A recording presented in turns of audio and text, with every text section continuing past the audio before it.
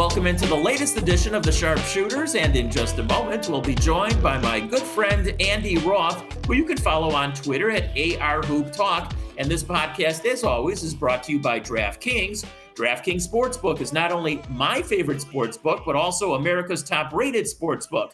I love using DraftKings Sportsbook. It is easy to navigate, has plenty of instructions for new bettors, and nearly limitless ways to get in on all the action. My friends and family have been loving DraftKings Sportsbook, and I know you will too. Listen to this great offer. DraftKings Sportsbook is putting you courtside with a chance to turn $1 into $100 in site credits. That's right. Pick any basketball team that is still in contention, bet $1, and if that team wins, you win $100 in site credits. Don't forget, DraftKings Sportsbook also offers great odds and promotions on baseball, hockey, and so much more all week long. DraftKings is safe, secure, and reliable, so you can deposit and withdraw your funds at your convenience. So download the top-rated DraftKings Sportsbook app now and use promo code TBPN when you sign up to turn $1 into $100 in free credits. Bet on the basketball team of your choice to win their next game, and if they do, you will claim $100 in free credits. That's promo code TBPN for a limited time only at DraftKings Sportsbook. And with that in mind, let's turn to Andy Roth. And Andy, we're down to the Final Four. No, not NCAA. We're down to the Final Four in the NBA. And I always have this running argument with a good friend of mine. Listen, I love hoops. I don't care if it's high school. I don't even care if it's women's hoops, to be honest with you. But the NBA is where it's at. And, you know, this guy, I won't say names. He always argues that, college basketball is better than the pros. No, it's not. It's a feeding ground for the pros. And I love college basketball. Don't get me wrong. But the NBA is the top level. And I know you agree with me on that. Yeah. I mean, I like the college game too, but I like watching elite talent.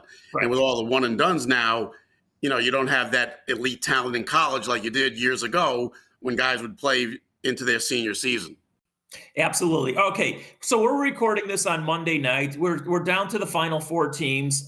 Looks like Phoenix is going to advance on. They have a 3-1 lead over the Clippers. The Clippers obviously playing without Kawhi. And the other conference in the East, it's Milwaukee with a nice win at Atlanta last night. They're leading 2-1. And now Trae Young, who's going to be iffy at best for Game 4 because of what they're calling a bruised ankle. They thought it might be worse than that, but it's still a pretty hard injury, maybe to overcome in such a short period of time. And honestly, Andy, that's been sort of the theme of not only the NBA season, but certainly the playoffs. A lot of big names have gone down with injuries, and that's affecting the whole thing here. Yeah, I mean, it's amazing the plethora of injuries, you know, to big name players. And the injury the other night to Trae Young, you know, really turned that game. The offense stalled there, and they really don't have anybody that can duplicate his style of play, where even a Phoenix Suns team, when Chris Paul went down, Cameron Payne was tremendous with that 29-point game. And the other thing that's really hurting the Hawks at this point is the Bogdanovich injury, because he was a major factor in the Philly series, but now 6 straight games of single-digit games. And in this series, he's averaging 7 points a game, shooting 25% from three and 25% from the field.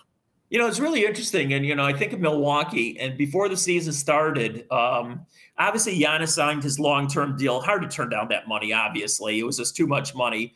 But I was thinking to myself, you know what? He may never win in Milwaukee, even though he's getting all this money. Well, guess what? He might be the last laugh on everybody because he's going to get his money and potentially win a title. And also Bogdanovich was supposed to go to Milwaukee, and then he ends up down in Atlanta, and here they are playing each other. So, you know, Milwaukee, I mean, there was a lot of questions about them going into the season, and here they are, one of the Final Four, and very likely will be one of the Final 2 very shortly. Well, we know the saying, better to be lucky than good. Yeah. They got a huge break with the Harden and Irving injuries. I mean, anybody knows that if that team is healthy, that's not a competitive series, and Milwaukee's not sniffing the championship.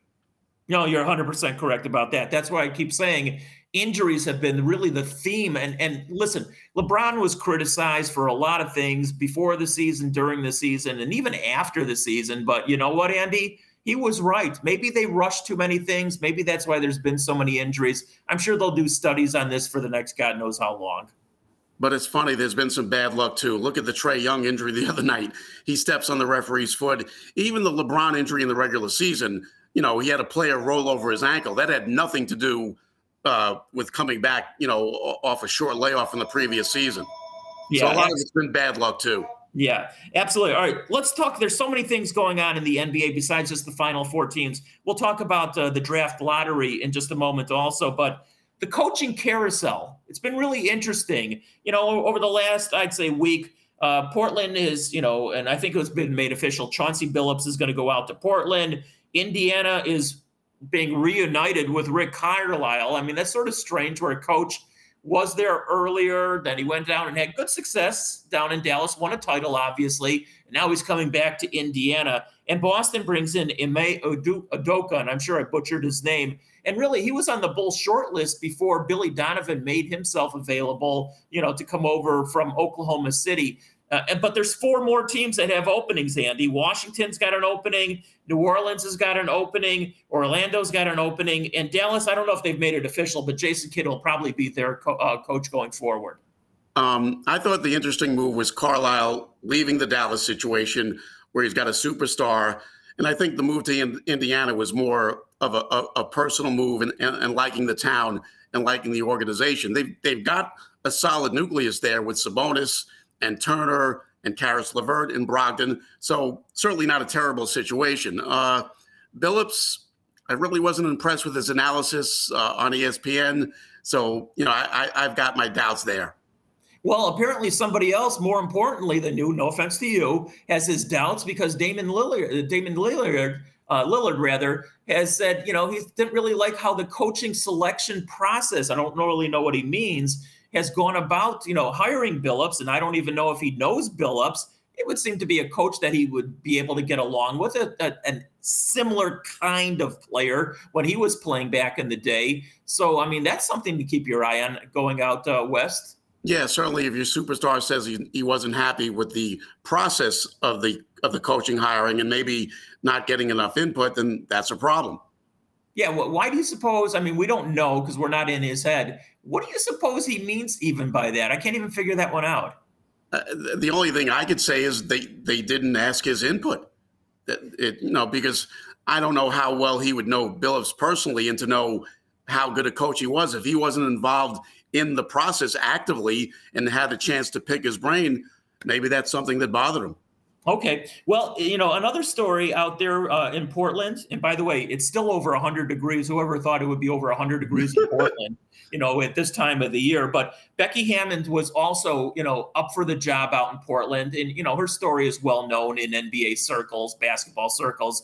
She's been an assistant coach under Pop down in San Antonio. She has now been interviewed, I think, more than once, at least once, obviously, with Portland. Didn't get the job out there.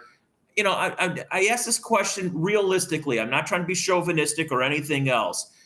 Do you think men players would be okay with a female head coach? Now, listen, down in San Antonio, the players were very respectful of her and said all good things, but it's a big difference. As they always say, it's 18 inches from that assistant seat to the head seat.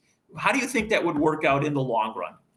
It could possibly be an issue, but I think if someone shows that they're qualified and really knows their stuff, they will gain the respect of the players. Okay. And again, she has gotten the respect of the players in San Antonio, but that's as an assistant. As they always say, when the buck stops here, finally at that head coaching thing, I think eventually, I don't know. Listen, do you think she ends up in either Washington, New Orleans, or Orlando, where the openings are still there? It's certainly a possibility. I'll say one thing, Dave. We've had plenty of incompetent male coaches in the NBA. If she's qualified, give her the job. Well, and it's just like in baseball. I remember growing up in baseball, I always used to say, oh my God, this guy's getting recycled, for his 4th job already. In the NBA, it's the same thing. I mean, Jason Kidd and Rick Carlisle have obviously been around the block. Listen, the openings in Washington, New Orleans, and Orlando, Scott Brooks could end up with one of those other jobs. One of the, who could end up in Orlando? Who just recently got Penny Hardaway is being. You think Penny Hardaway's going to be Orlando? His name being tossed around, yeah. Yeah. Okay. How about in Washington? Your guess is as good as mine on that. But I will say one thing about these coaching positions, whether it be the NBA, baseball, maybe not so much the NFL. People act like you need a degree from Harvard No, you don't. to know the game. No, if you're bright and you study the subject matter, you can be highly competent. Listen, we're going to talk about Phil Jackson in just a minute on a different subject altogether. But Phil Jackson's strength, besides having obviously an agent who got him really good jobs, was surrounded by some of the all-time superstars in basketball. His forte and strength was dealing with personalities. He turned over a lot of the coaching stuff, and I know this firsthand because I saw him here in Chicago, and the same thing out in LA, obviously, is that his assistant coaches did a lot of the coaching, but he handled the personalities. And listen, you had to be a strong coach to deal with a Dennis Rodman, obviously a Michael Jordan and Scottie Pippen. More on Pippen and Jackson in just a moment. So you're absolutely right. You don't have to be a Mensa student in a lot of ways, but you have to have certain intangibles to be a head coach in the NBA. Sure, and you know in Chicago there was a problem there with Jim Boylan and not being able to really communicate and deal with the players. That's certainly a big part of the job these days. Absolutely. Well, listen, I saw Tom Thibodeau up close for about 6 or 7 years before he moved on. What are you seeing out of him that are his strengths as a head coach? Because obviously he was coach of the year with the Knicks and did a really good job with the New York franchise. Well, I think in a way he's mellowed a bit. He's intense, but not to the level in Chicago. And I think he knows that he's got to be more of a communicator along with the X's and O's. Yeah, he also has to get along with the hierarchy even above him. And I think he got a little lucky, even though James Dolan has been known to be a meddler. And you can tell me differently, Andy, if I'm incorrect about this. But I think James Dolan was so busy with other things this past season that maybe he didn't have the time to meddle with the Knicks as much. Am I off base on that one? I think he had more of a trust in Leon Rose and the staff that he hired. Okay, more than that. Yeah. Fair enough. Okay, let's see. The coaching job down in New Orleans, though, how attractive is that job? Again, you got Zion, who's one of the up-and-coming, obviously, superstars of the game. You got Ingram. You also have Lonzo Ball potentially still. But how attractive of a job is that? And they're going to have a high draft choice themselves here. Super attractive, just like the Boston job. When you have Brown and Tatum in place, if you have Zion and Ingram in place, you're talking about a 21-year-old and a 23-year-old. Super attractive job because they know those players are far from reaching their ceiling yet. Absolutely. All right. We talked about the Knicks. We talked about Tom Thibodeau. We talked about Lonzo Ball. Let's bring that all full circle here. I keep reading more and more and more that if Lonzo Ball and his father basically still speaks for him, unfortunately, at least I think it is, that he wants to end up at Madison Square Garden playing for the Knicks. What's the word out of New York? Yeah, there's been a lot of talk about that. My hesitation as far as Lonzo, he's not the classic point guard in terms of a guy that's going to constantly get into the lane and break down the defense like Kyrie and Lillard and Curry and Trae Young. Shockingly, he's averaged 1 free throw per game for his career, which means he's not getting into the lane and drawing fouls. He's shot, I believe, about 60% of his attempts from 3. So to me, that's a bit of a red flag. I want a guy that can get into the lane and cause havoc and be able to kick and draw to the open 3-point shooters. Well, one of my all-time favorite point guards was Rod Strickland. That's the kind of point guard that I would ever want, or a Maurice Cheeks or somebody of that ilk. But, it's interesting when we talk about Lonzo Ball because he was so vilified and criticized for his outside shooting. And let's face it, he was horrible. He couldn't throw the ball in the ocean from the boat. However, that is one area where he greatly improved. And I'm wondering if he concentrated so much on that his other parts of the game, including, distributing the basketball, he was under 7 assists for a game this past season. If that all disintegrated at least a little bit because he was so concentrating on his outside shot.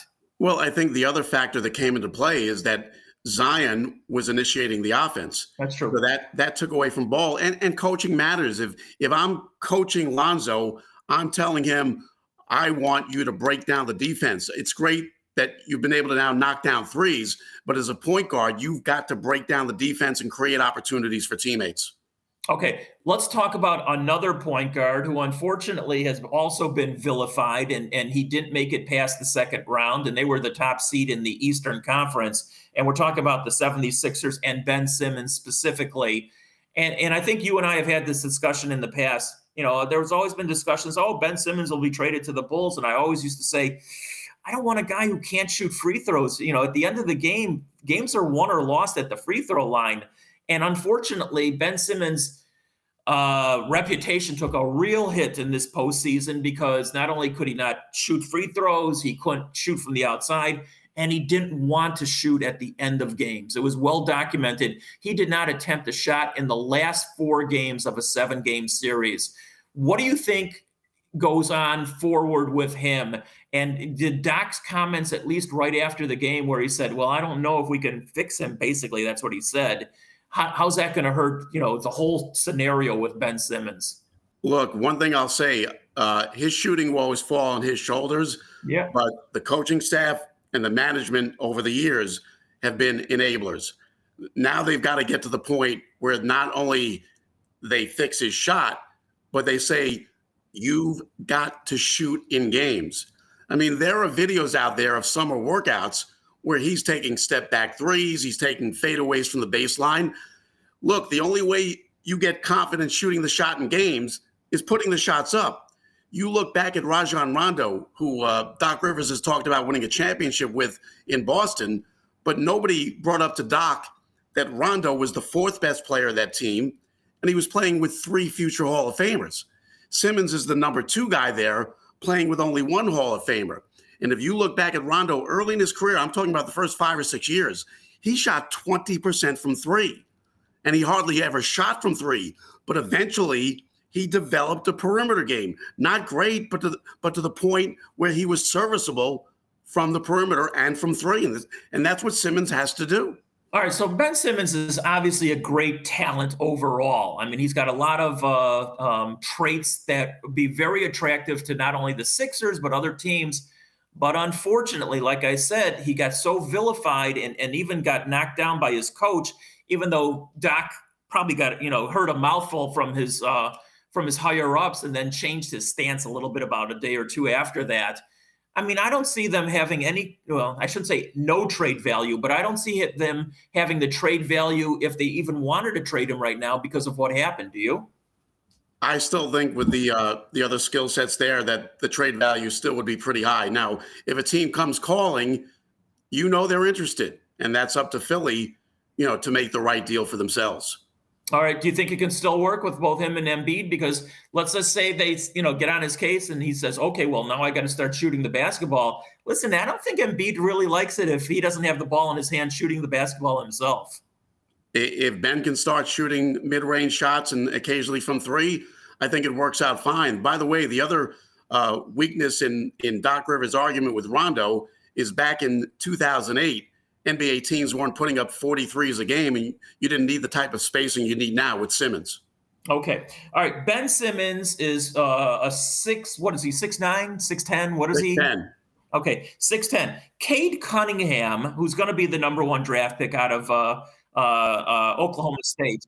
And he's going to go to the Pistons, obviously. They won the lottery. We'll talk more about that in just a moment. Cade Cunningham is known to be, I don't know, sort of a Ben Simmons kind of player. He's known as basically a really, really, really tall point guard. However, he shot 40% from 3 in college. And so obviously this kid could shoot the basketball. Yeah, a totally different player. Cade Cunningham exudes confidence when he shoots the ball. Cade Cunningham wants the ball in crunch time, and Cade Cunningham makes big shots. Okay, let's talk about the draft lottery. Detroit obviously won it. Ben Wallace did not look as exuberant as I thought he might when they won the draft lottery. Although I've been around Ben Wallace, you know, when he was signed as a free agent with the Bulls. He's not the most exuberant guy anyway. But Detroit won it. Houston is 2nd, Cleveland 3rd, Toronto 4th, followed by Orlando, Oklahoma City, Golden State, and Orlando again. And we'll talk about the Bulls gambling and losing. I know that's one of your favorite subjects. But it sure looks like, and tell me if I'm wrong, Detroit will go obviously for Cunningham because he fits like a glove into what they're trying to do there right now. Evan Mobley will be the second pick, from USC. He'll go to Houston. They haven't had a really good center for a long, long time. Well, actually, they did. They had Coutinho Mobley did a good job down there, but he'll obviously be the center going forward. Will Cleveland go with Jalen Green? Or is there a scenario where they can go after Jalen Suggs, although they don't really need him? I'm not totally convinced the draft goes in this order. Most likely Cunningham, number one. I know when I watched Cunningham, the one thing that kind of stood out to me was there wasn't that wow factor. Really talented player, but he doesn't have the shiftiness off the dribble that the high-level NBA players have. Even the comparison to Doncic. Doncic is incredibly shifty off the dribble, but then again, when you see someone in a college setting, it could be different from the pros.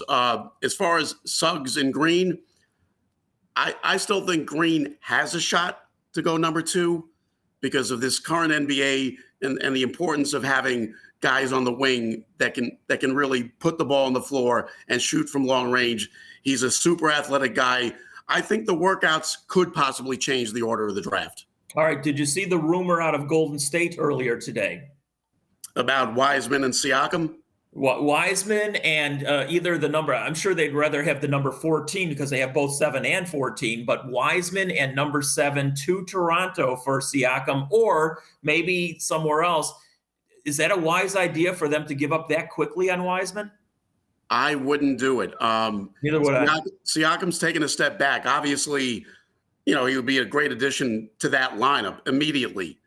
But my feeling is, if Klay Thompson comes back 100%, which you need anyway, and you have Curry and you have Green, you have enough high-level talent to be a title contender.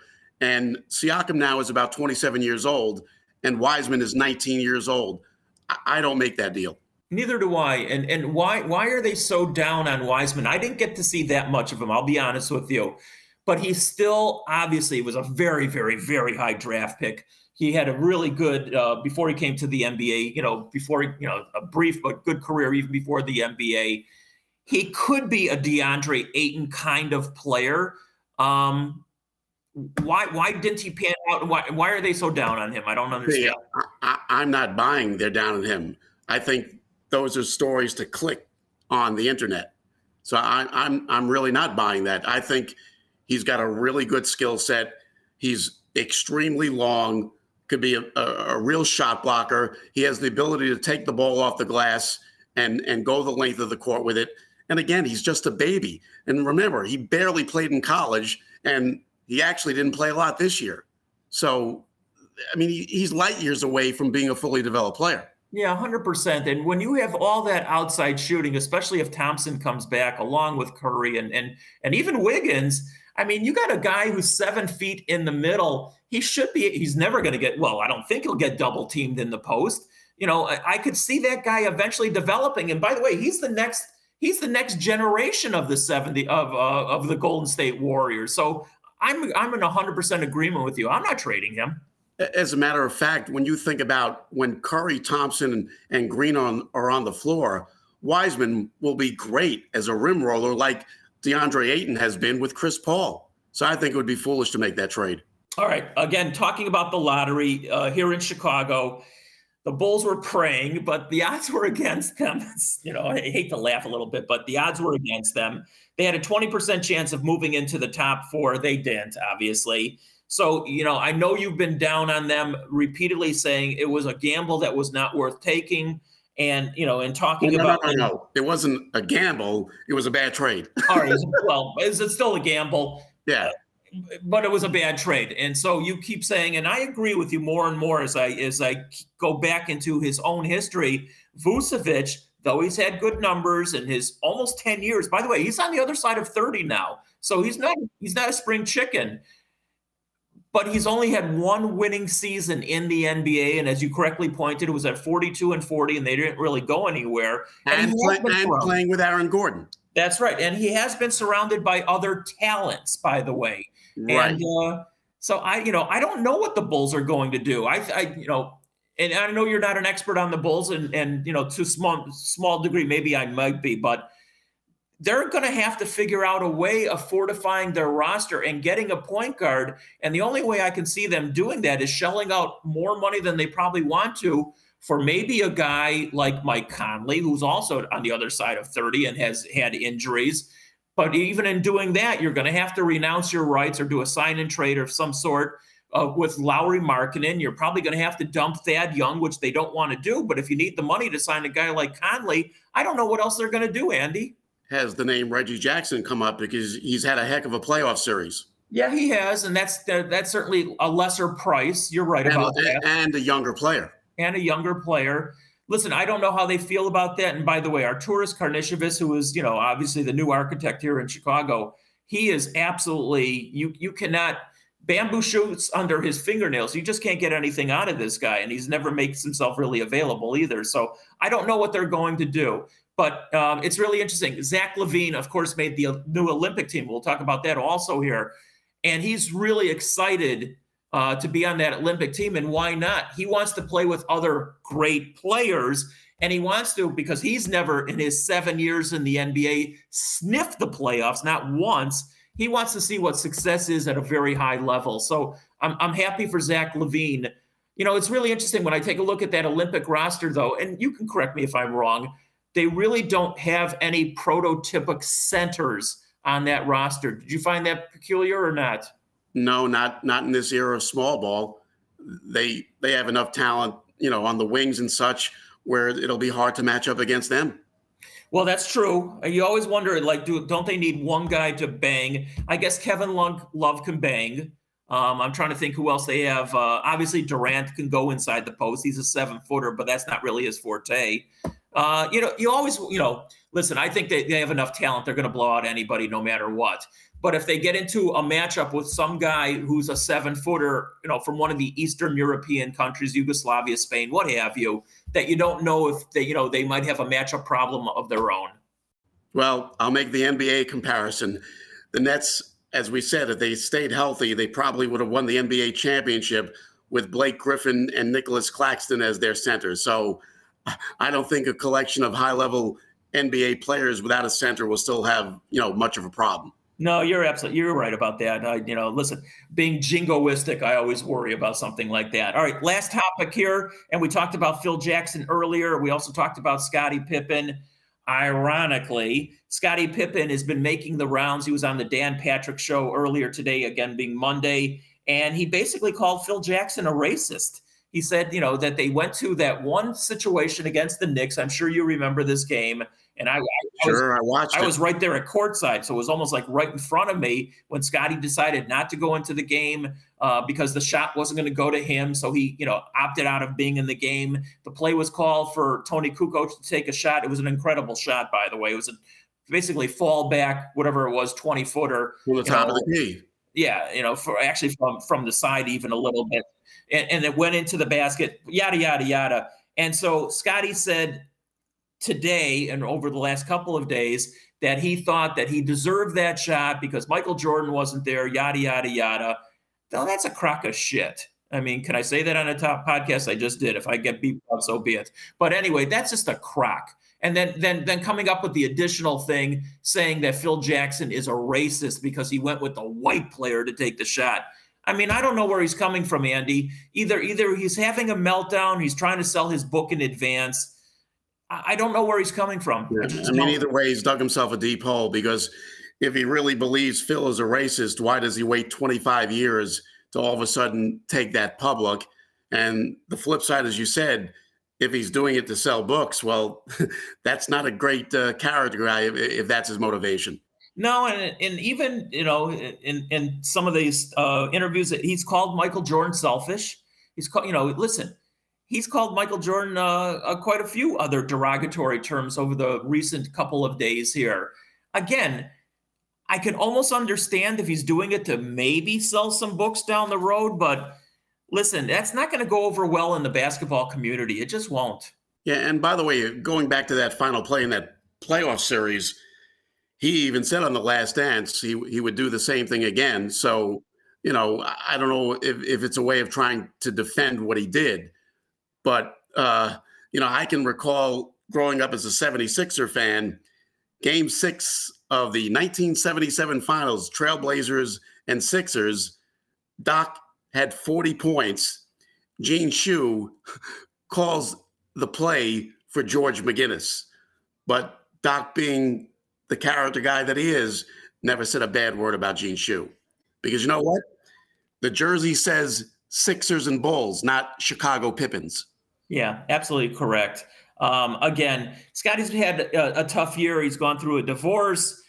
He lost his first child who died a couple of months ago. Listen, there's been a lot of things that have been going on in his life, but it's almost like he's like a wrestler. They say turning heel, going, to the bad side, if you will. It's almost like that's what he's doing. And again, he is trying to sell a book in advance, but some of these things that he's saying are just too outrageous to even be, thrown out there. And you know what, Dave? Making those comments to me just makes his life more complicated, not simpler. Yeah, absolutely. All right, Andy, on that note, we will wrap this one up. Look forward to talking to you again. Appreciate you as always. A pleasure as usual. Love talking hoops with you, buddy.